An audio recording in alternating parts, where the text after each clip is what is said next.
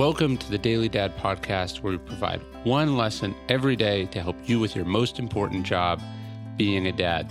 These are lessons inspired by ancient philosophy, by practical wisdom, and insights from dads all over the world. Thank you for listening, and we hope this helps.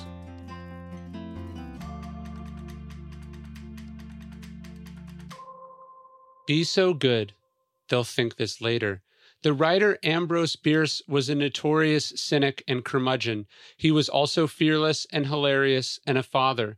At some point in his life, we're not clear on the details, he went through a painful split with his wife and the mother of his 3 children.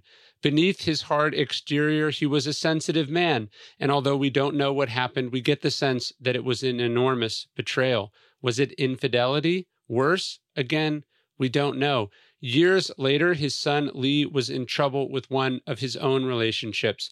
Finally, and apparently in desperation, a biographer notes, Bierce talked to his son with more than usual severity and brought him to reason by recounting some happenings in his own life.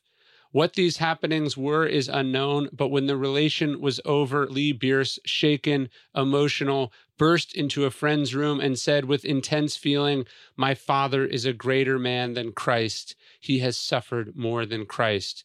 Surely this is an exaggeration, but the point stands. Who knows how long Bierce had been misunderstood by his family? Who knows how long he had hidden his pain or his side of things? None of that mattered to him. Doing what was right was. He didn't need to be vindicated. He didn't need credit. He didn't need to be appreciated. And neither do you. Your job is to be the parent they need. Your job is to be a saint. Saints suffer if they need be. They're not afraid to be misunderstood. They don't need to be appreciated. They do what's right.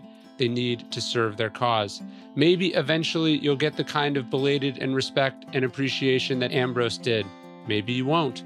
That's not why we became parents, and that's not what motivates us. Thanks for listening to the Daily Dad Podcast. Please leave us a review. It helps. Tell your friends, share this with other dads. And of course, you can sign up for an email version of this podcast at dailydad.com.